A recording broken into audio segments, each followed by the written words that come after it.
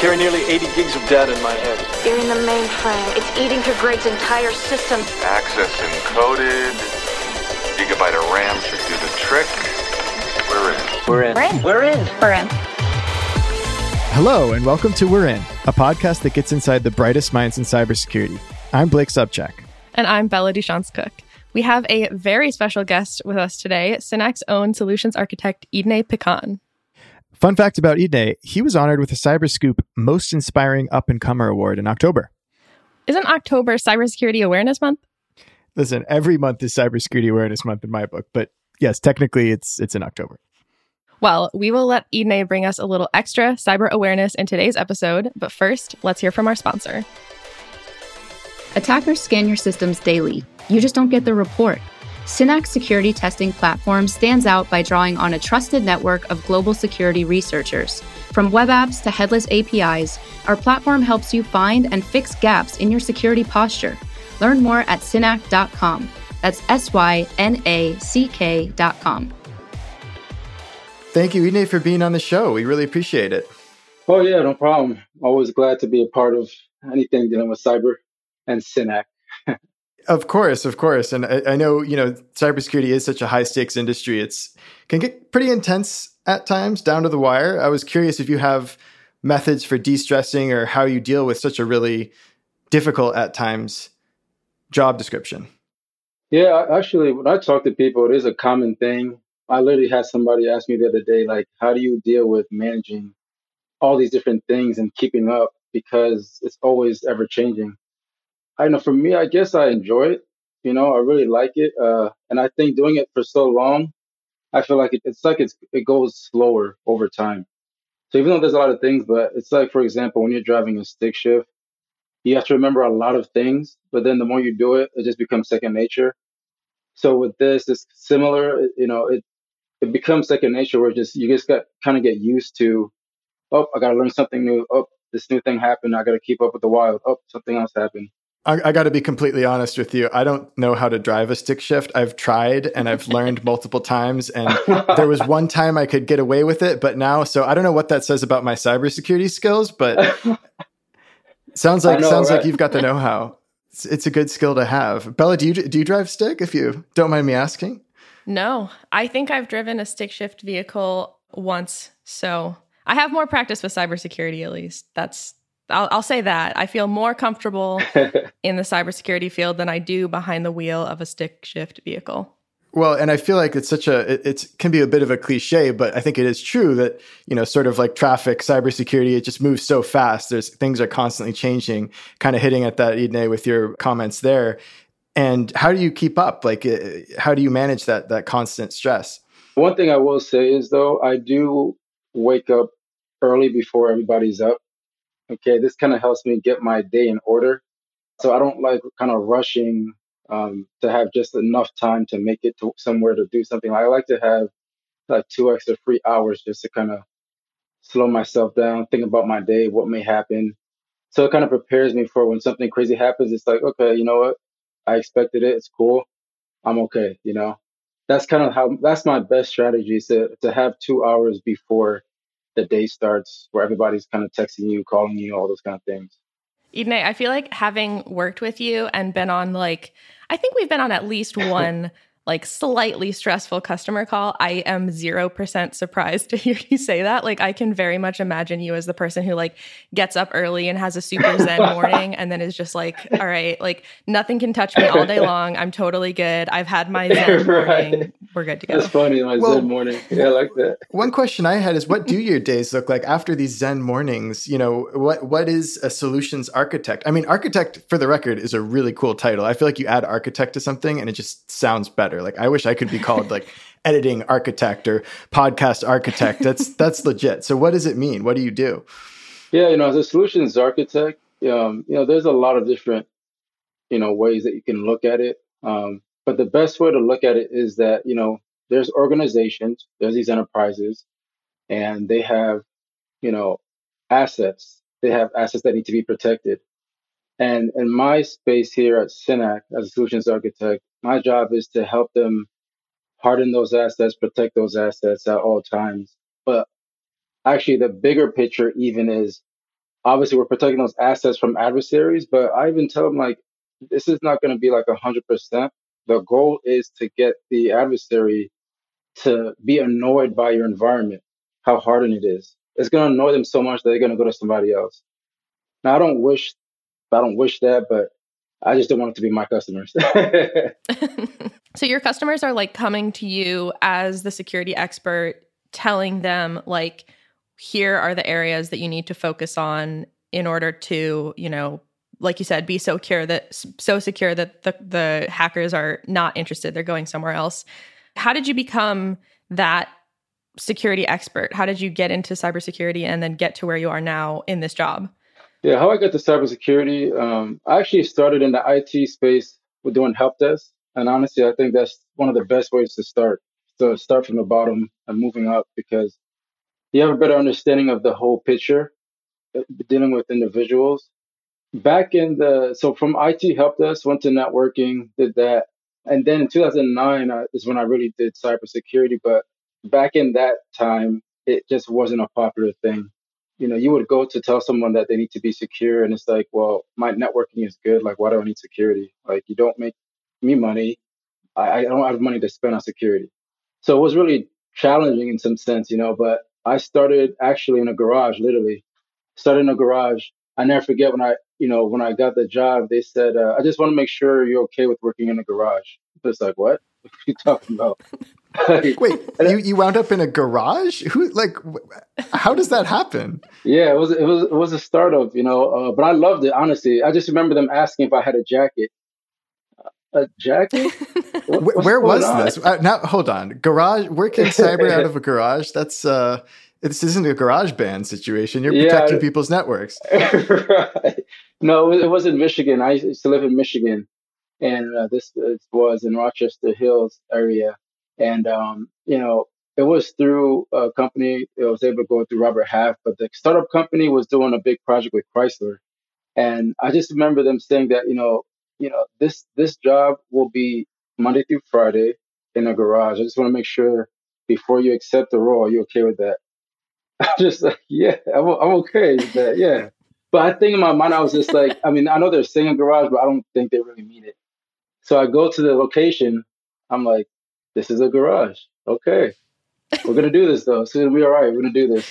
But I loved it. It was just the best thing, best experience. I feel like that would be really nice until like February in Michigan in a garage. I don't know if I can do it. Oh yeah, it was cold at times, but for a few jumping jacks, we'll do it. And then Hang on, I need to take a quick jumping jack break, warm up my fingers. Right. Yeah, while you read that IP address, give me 1 second. I'm just gonna do a few jumping jacks. But yeah, that's where I basically started my cybersecurity experience, but over time, I realized that apart from work, it actually spills into your home because you also started having computers in your home and you want to protect it. So then you just start to learn about like how to keep things protected, maybe just different things. What would happen in a like, let's say if you're in a chat room and all of a sudden you just got a virus because you clicked on something that you thought was coming from somebody legit, or you're back in the day, I did at the time. I don't do it now, but downloading music and stuff and certain things that you would get from Kazaa and BearShare. So I was like, wait a minute, I need to be more protective even in my own home. So overall, I think it kind of evolved that way. So I know before working, at Synack as a solutions architect, you were on the Synack Red Team for a bit before you joined like full time at the company. What was that experience like working as like a bug bounty hacker? I mean, it was really cool because even the bug bounty thing, it's just like it was an exciting thing when it really got really big and popular. And I started in other, platforms before, but what was cool about Synack, I have to say this, like the thing is, which is funny because it's in the crowdsource space, but a lot of people love Synack because it's not as crowded. Okay. Yeah. And it's a really cool thing because Synack made it where you were vetted and in the community, there's something about that feels really cool. That I made it through a process that had to be vetted in. It was referred to as the Navy SEAL of cybersecurity, like in the different chat rooms and stuff. But it was a really cool experience because you're not, you don't, I thought I was going to just feel kind of like by myself, but you're actually with a community of people sharing different things. But what I loved about the bug bounty is in the enterprise world, you deal with one environment and that's what you see all the time. In the bug bounty, you were seeing, like, you're seeing so many different environments. So what you see evolves over time, right? And it's an amazing thing because you're just seeing things that you would have never seen if you were just working at or looking at one environment. And there's something really advantageous about that in the bug bounty world. Is there a lot of competition? I feel like that world could get so cutthroat. It could so easily get so cutthroat, right? For listeners who may not be super familiar with the Synack Red Team, it's our at Synack, our group of 1,500 plus elite security researchers around the world, all essentially competing to earn money, finding these really important vulnerabilities on customer networks. What's that environment like? You say it's the Navy SEALs. I picture Navy SEALs just trying to stay ahead of the next one and doing 10,000 push-ups. And is it pretty intense? Yeah, I mean, it is intense, but I do see that here, the environment is really cool because there's different things that are always evolving, like different mentorship programs that's within the SRT. Just the fact that you learn from each other. But there is a level of, like, I would say, like, for example, there's scripts that these individuals have that I would say is their baby. It is always ever evolving, right? So in that sense, it's very competitive. Like, you would never just get a preview to that. And I would say that that's one of the things that's most competitive is, I know for me that was a challenge because when you have some really good scripts, there's things that you can do to get really creative to get these tests pretty quickly versus the other person. So is that like the secret spice mix at the chili cook-off or something that people are? You can say that's their secret sauce. So yeah, to get your hands on that. But yeah, I would say that part is pretty competitive, as far as their secret sauce. Was it like getting into working bug bounty both with Synack Red Team, and you mentioned you tried other platforms as well? Did you have an idea of what working on bug bounty was like before you started doing it? And then when you started doing it, did it live up to your expectations? I had an idea, but man, it was way different than I thought. Way different. And it actually exceeded my expectations. And I really loved it because it made you realize that, wow, there's so many different things that I can even do for my own organization that I'd even think of, because there's something about when you given like an opportunity to look at another environment and sometimes even their prod environment and to be able to test that with permission. That's just like, oh my goodness, wait a minute, what am I going to find? Versus, something you see almost every day. It's like, yeah, it's nothing really new, but there's something about that, and one thing about, I'd say it would be nice for hackers, like someone getting to hacking to have is just the idea of being curious. So for bug bounty, if you're a very curious person, like this is just a gold mine, and I didn't realize just the vast of information and things that you could see. Like, just like, for example, like there'll be technology that you may have not even heard of that you see one of your targets have, and it's just like, I never heard of this. I'm gonna have to Google it real quick. Oh, this is great. I hear you on Googling. I often end up need to frantically Google things, terms that I don't understand. Even I feel like for outsiders of the industry, even terms that we toss around like penetration testing, it just sounds sort of awkward and incomprehensible. I'm wondering even what that means to you doing pen testing. Yeah, I know. Like sometimes it's just there's no good word when somebody asks you from the outside, like, what do you do? You know, 'Cause you could say all the different terms that we have: ethical hacker, pen tester. It's still very hard. But pen testing is typically what we use. And what I try to explain in a basic form is, there's obstacles, and you're literally trying to penetrate. You're trying to penetrate and see how far you can get. What can you pass? Like, there's some defense. And as an offense, you're trying to, in basketball terms, for example, you're trying to do a crossover, you know, and you're just trying to continue penetrating. But that's typically how I explain to people on the outside, just so that they have a good understanding. But what I really tell them, big picture, is, yes, we have tools, we have compliance, but the thing is, how do you know you're really protected? Like, how do you know that? I appreciate the basketball analogy, but I'm just telling on myself today. I can't drive stick, and I really can't play basketball. And people think I'm 6'2". People think that I'd be good at it, and I just end up in the wrong spot. Everybody's yelling at me. Oh no. Blake, please, you have to have some cool hobby or something because you're going to drive everybody away. I guess I know. We need to bring in some other analogies here. Yeah. But no, I get it. The crossover, right? Getting, trying to really get past any obstacle in your way and score that goal. What do they even say in basketball? No. It's in the name. No. All right, I'm just going to stop talking now about basketball. Yeah, I mean, I would use NFL analogies, but the thing is, I'm a football player, but the other football. So. Okay. Yeah. As some would call it, soccer. Then. Soccer, yeah. Interesting. Well, maybe I can hold my own on the field/pitch. Oh, you know about pitch? There we go. Okay, that's good. There we go. A little redemption. Right. You've been redeemed. Blake. Got 2 credits. Whew, all right. We're safe. Everyone's going to stay, Blake. You haven't scared everybody away. Right. We'll keep at least the soccer football fans. Exactly. Ine, so you talked a little bit about you mentioned ethical hackers and I wanted to ask you about I think something that we deal with a lot in this field, particularly on this side of things, where we are working with customers and we're trying to have them pursue security. I feel like we often hit this wall of misconceptions or misunderstandings about the type of people who work in security as bug hunters or as pen testers. What kind of misconceptions do you see and how do you maybe correct people on those misconceptions?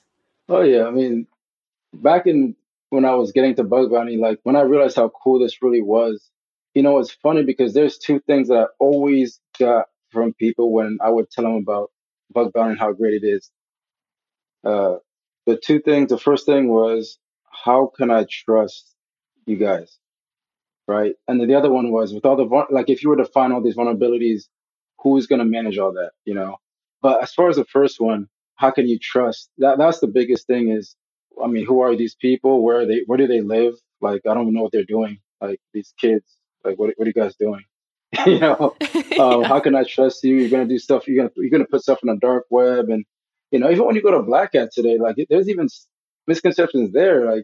People start hiding their phones and all this kind of stuff. I mean, I think sometimes it's just they go too far as what things are really like. But of course, some things that do happen. But it is funny that it's just a trust issue. It really is. It's a big trust issue, and that's the biggest thing that I find is, yeah, you guys are bug hunters, hackers, but how can we trust you? Even when you put ethical in front of it, it's I don't think that's possible. That's what they say, And then it's if you have to specify, right, then that's already a bad sign, So it's what is this hacker business? But I do think that term gets just really short shrift. I think it's a really valuable term, styling oneself a hacker. And really, to me, it speaks to something actually quite positive and creative, right? Finding your way around different obstacles. To your point earlier, Hudney, it's a really interesting field. And, one thing to circle back on the vulnerabilities point, I feel like a common maybe criticism of especially bug bounty models, right, is, hey, look, maybe you're really good at finding these potholes on the bridge, right? But what about the bigger structural issues, the really impactful vulnerabilities that could jeopardize the entire bridge or your entire organization? Have you ever found anything like that? And how do you know, is there a eureka moment, or how do you even know when you've come across it? I like to call it the sixth sense type of thing, right? Because it's funny because typically when you find it, that's the thing that's really special about this bug bounty space is in the traditional pen testing, it's more very methodological. It's okay, let me just follow this method. Okay, I did this. Okay, cool, I did this. See, with the bug bounty, you're starting and you don't know where you're gonna go. Honestly, sometimes you just don't know where you're gonna go, but you just keep going. You find this one thing and then you kind of pivot and you keep it there, and it's oh, wait a minute, let me go back to that. And of course, you got your good music in the background, whatever you like to play, and you're just in a zone, right? You're going down this rabbit hole. And then when you finally see that one thing, it's oh, wow, this is it right here. That's why bug bounty is actually really special because typically you have a good kind of a environment where it's not so restrictive. You're just kind of thinking like more open, right? With the pen testing, it was always like, this is step one, this is step two, this is step three. Yeah, or a couple people with clipboards versus, a whole team of individuals looking into your networks and pen testing your networks, which I think that does sort of set things apart a little bit. Oh yeah. And when you do find that thing, I think it's also important to understand like what your target is, because in order to understand that thing is that thing, it helps to know like what your target is, right? To understand like what makes this such a big impact. 'Cause I remember, back in the day, at work, like I would find something, early on and just really understanding this, and C-level would be like, okay, that's congratulations. Like, what does that mean for me? And I realized that, wow, like I do have to look at this in a bigger picture. I have to understand my target and what really matters.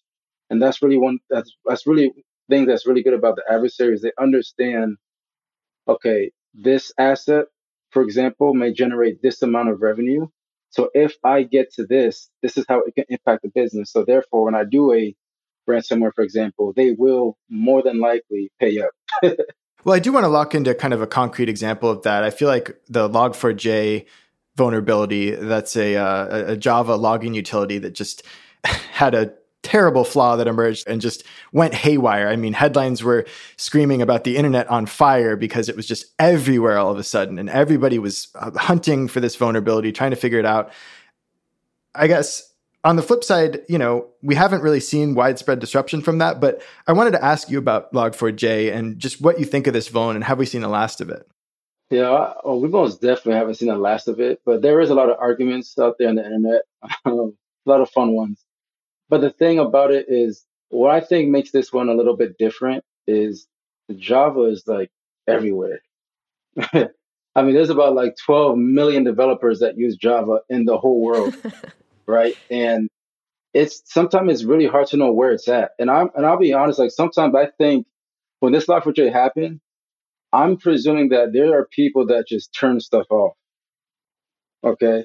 And so yeah, it hasn't been as, I would say, like, oh, there's another breach, oh, there's another one. But I think it's going to be a long game type of thing, right? Because I think even recently, a few days ago, Log4j has been popped by Lazarus, the Lazarus group. The North Korean state-sponsored group. Yeah, I did see that. I mean, it's still happening. It's just more so, did somebody turn it off? Did somebody shut down their services because they don't know where it's at? And then honestly, it is a lot of work to scan where might it be, and even when I find it, is it really vulnerable? Or because the thing, one of the biggest things about in our space right now is because assets are growing and growing and growing. It's just hard to manage those things, right? And it's hard to know.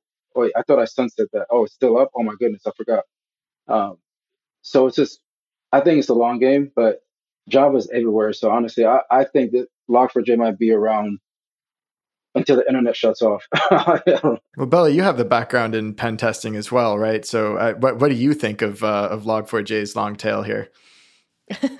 Yeah, I think one of the most interesting things about Log4j for me, I think sometimes like when, we all work in, or, we're in cybersecurity, so we see all this kind of stuff all the time. I think a lot of the initial responses of like large customers and large organizations being like, oh my gosh, what services do we have that might be affected? That's no surprise, right? Like that happens every time we see a large, widespread vulnerability. But one of the most interesting things for me was like, so I really like video games, and in all of the like video game circles and spaces that I'm in, we all had to have these conversations about whether or not our Minecraft servers were vulnerable to Log4j because it was Minecraft was vulnerable. Exactly. And I think like I just remember in that moment, I had this like really weird realization of like, oh yeah, like sometimes the stuff that happens in this space is not contained within this space. And I think that was like, that's what really made me realize how widespread this is. And I think to your point, like if it's in something, I mean, obviously Minecraft is like probably the most played game ever. Like that was easy to catch, right? But like how many people have like little random pockets of Minecraft servers or whatever it is, like whatever servers that they're running that they forgot about, like you said, that they're just like, did we turn this off? I don't know. And I think it's definitely, I will not be surprised to see it in random places, like you said, kind of forever. Yeah. And I'll even add this is, typically now a vulnerability comes, literally the next day or probably that night, there's a POC on GitHub, right? And you can pop Log4j in like under 3 minutes. Even if you're not IT savvy, you could be some 12-year-old kid somewhere just like, oh, let me try this out. That's a little nerve-wracking, Yeah. Yeah. Tell me about it. That doesn't, and I know that's part of what set off this frenzied response to try to find and patch and then repatch when a new patch came out, et cetera, et cetera. But there's a challenge sometimes. I feel like there aren't enough people to do this, right? There's this talent shortage in the cybersecurity industry that I know certainly we harp a lot on at Synack because, it is an urgent problem that needs addressing. Hudney, I'd be curious to hear your thoughts on how to build a bigger tent in cybersecurity, how to get more people immersed in the industry, involved in it, fixing some of these really tough problems. Yeah, it most definitely, it takes the community. Like one of my favorite, Linux is the best OS, by the way. It's one of my favorite. Ooh, just gonna drop that in there, Casual plug. Okay, all right. So I'm trailing into that because one of my favorite distros of Linux is Ubuntu. Ubuntu means community, right? It's going to take the community to do this. This is why I love open source so much, because you have a lot of eyes on a particular software, right? Like there's something special about that, right? And again, it takes the community to have different set of eyes, different perspectives. Of course, as we know, being in our crowd space and Synack here, what I like to use in our day and age is Waze. For me to drive and for the app to tell me through the community, again, to the crowd, that there's a tire on the right side coming up in about a mile, my goodness, that's like, wow, that's amazing. Even when it tells you that there's a cop, that'd be nice to know too, but you should be following the speed limit. So I'm not saying don't speed. But there's something just like you never downloaded that. Music on Kazaa that you mentioned earlier. Right. Yeah.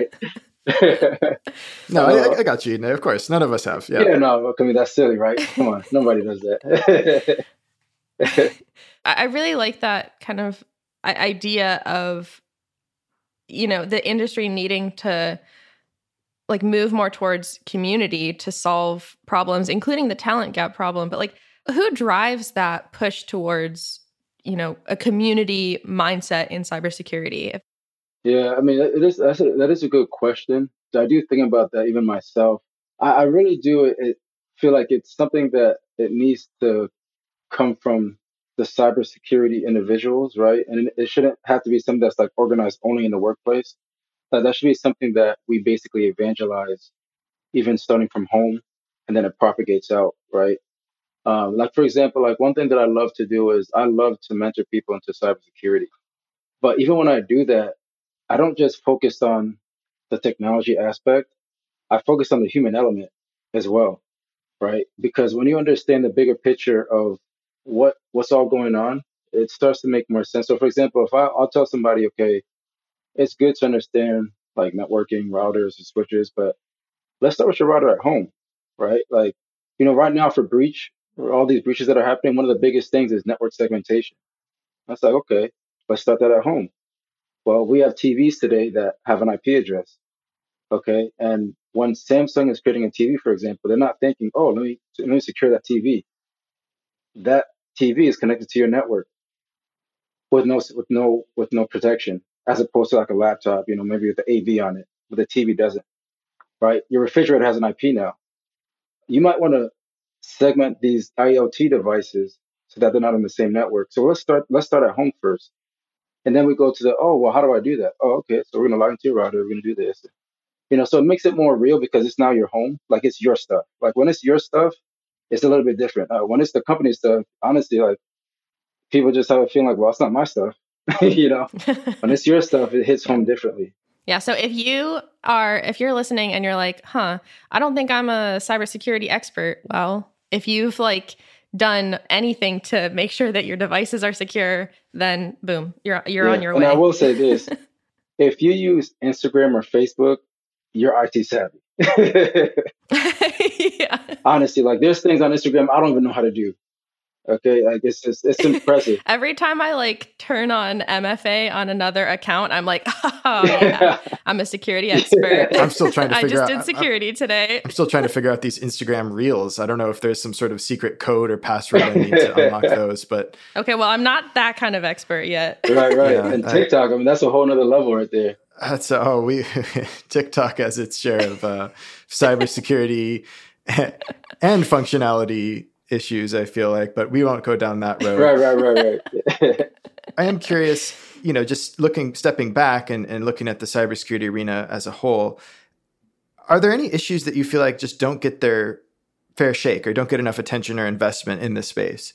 I think for that, I would say one of the things that I love that Sean Parker said when he was talking about Facebook, he used a term and he said psychological hack.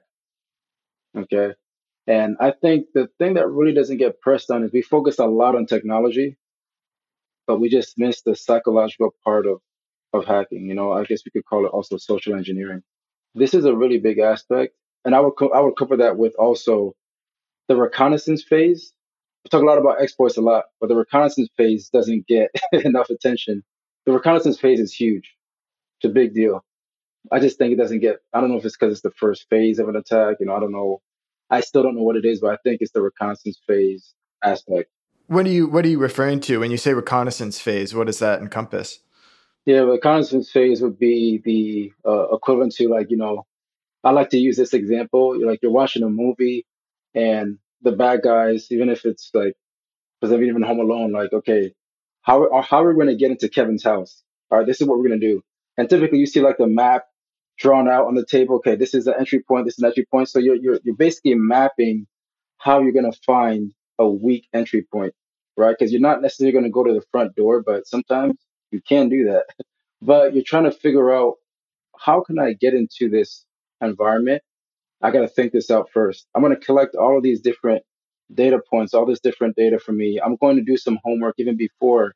I'm going to figure out like maybe who are the neighbors, or like even if your target is some particular C-level person, you're not going to necessarily target him first. You're going to go to his wife, or husband, whatever, or uncle or sister. It's all of this collection that you're doing to understand your target. And that takes some work, right? Like, and I feel like that just doesn't get enough emphasis on it. This sounds a lot like threat modeling, which Oh yeah, I know that's your personally baby. is my most favorite part of cybersecurity. Yeah.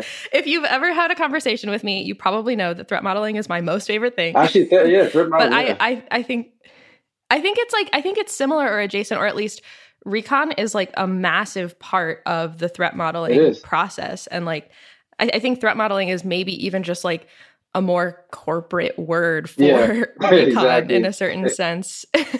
But like, I think it's really interesting. I've done threat modeling like assessments, or even just had, threat modeling type conversations with people who are working on security, where like sometimes it really can be as simple as like, hey, but like this is all fine and good. Like all these protections are really smart, but did you think about this? Or like what research have you done into like the library that you're using for this functionality? Because I just saw an article yesterday that said it's super vulnerable. Like, and I think it is really interesting that sometimes like I feel like we almost get these like, I feel like in security sometimes we get these like tunnel vision of like, well, I know that SQL injection is super bad, so I have spent so much time making sure that we are definitely not vulnerable to SQL injection. And someone's like, right, totally great, totally fine. But have you heard about this vulnerable library? Like, have you heard about this other thing that you're not doing, or like, whatever it is? And I think like having more emphasis on that research and like what information is out there about what I'm using, what this environment is. I think that's definitely should be a bigger part of the security kind of workflow. It should. Even to your point, and we were talking about before, like kind of knowing your environment. Like if you don't have something there, like when there's a big 0 day and we jump, the enterprise jump, and it's like, but do you actually have that tool?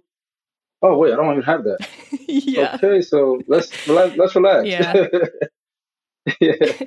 Yeah, I think that was a huge thing that happened with Log4j, where there were people, all over the place that were like, "Oh my God, are we vulnerable?" And they didn't even have any Java. Yeah. Like, it's really important to know what you Yeah, it have. is. And honestly, I think that's the reason why there's so many breaches is you just don't know your territory.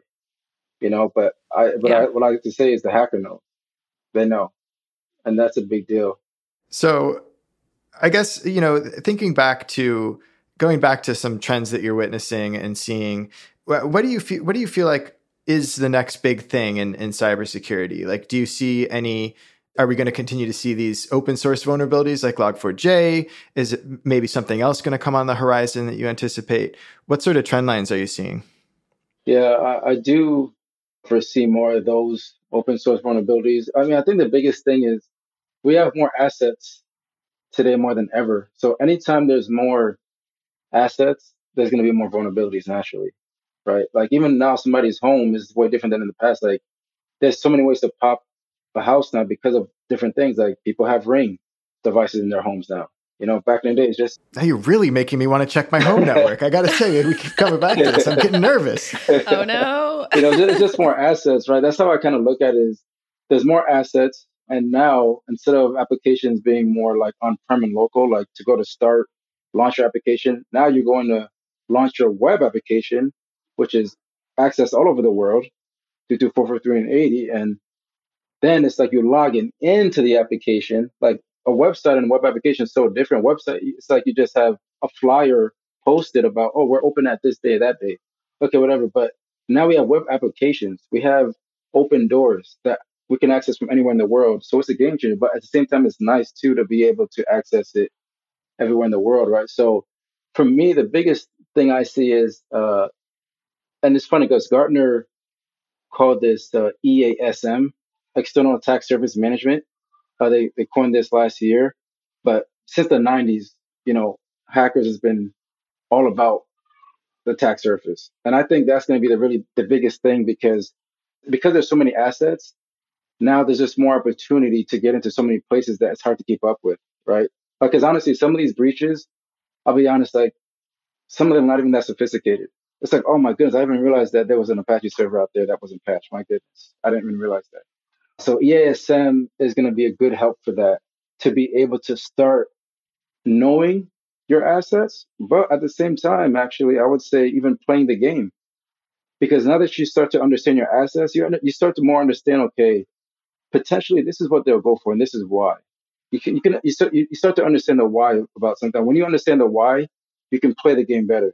But when you're just doing things, you just don't even know why you're doing it, but you're just doing it, it's just hard to understand what is the adversary looking for? Like, what is it that they want? But when you start understanding what you have, you'll start understanding what they want and why they want it. No, that's a really good point, and really appreciate all the insights you've shared into kind of what you're seeing and your work. And I did want to ask, we always ask our guests one question toward the end of our interviews, and that's, what's something that we wouldn't know about you from your LinkedIn? In other words, maybe a fun fact or something that just wouldn't be apparent to somebody browsing through your LinkedIn. LinkedIn, yeah. So you wouldn't know that I'm a soccer player. Arsenal is my team. My my wife and my kids. Oh no. I know, right? Putting it out there. Been married for 16 years, 2 girls, and we love traveling all over the world. We love Disney World a lot. And something that you probably never know is my wife and I, like, we love dancing. Love dancing. It's like the best. It's like the most free, just very free. Still like one of the best things, dancing. I do love dancing as well. I respect that. I'm not sure which is worse, my dancing or my basketball, but we can flip a coin. But I do enjoy it. I do enjoy it. And we really appreciate you. Idney, I feel like that's your secret. Like, you didn't say you had a specific, I mean, you had your Zen mornings, but maybe this is your secret, fight the stress of cybersecurity trick, actually, is that you just dance a lot. Because I don't know. I feel like that's something, maybe I should try that. A breach happens and, just do a little quick breach dance, a little breach dance. and then it gets you kind of focused. You know? I love that idea. You should try it out. Breach dance. Dance the hackers away. Yeah. Well, thank you so much for coming on the program here, and really enjoyed talking with you. And I'm probably going to have to go double check my own local IP here and make sure everything's locked down. Check that out real quick. Yeah. Blake's just been getting progressively like sweatier for the last sweating 15 over minutes. here. Yeah, it's I don't know how to feel about this conversation now, but we really appreciate your insights, and it's been great getting to know some of your work. Oh yeah, for sure. And I appreciate, thank you for having me on the show. You guys do great work. I love it. If you like today's episode, please give us a 5-star rating and subscribe wherever you're listening to this. It'll really help us get noticed on your favorite podcast platforms. Also, share this episode with your friends, and if you haven't already, make sure to check out all the other really fascinating people that we've already interviewed. We're also open to suggestions. If you know someone we should be talking to, drop us a line at we'reinpodcast@synack.com. That's we'reinpodcast@synack.com. We're In is brought to you by Synack. If you're looking for on-demand, continuous access to the world's most skilled and trusted security researchers, you can learn more at synack.com. Synack recently launched its Empower Partner program so that partner organizations can more easily offer the Synack Pentesting platform to their own customers. This approach helps optimize Synack partners' technical competencies and allows them to better integrate Synack into their portfolios.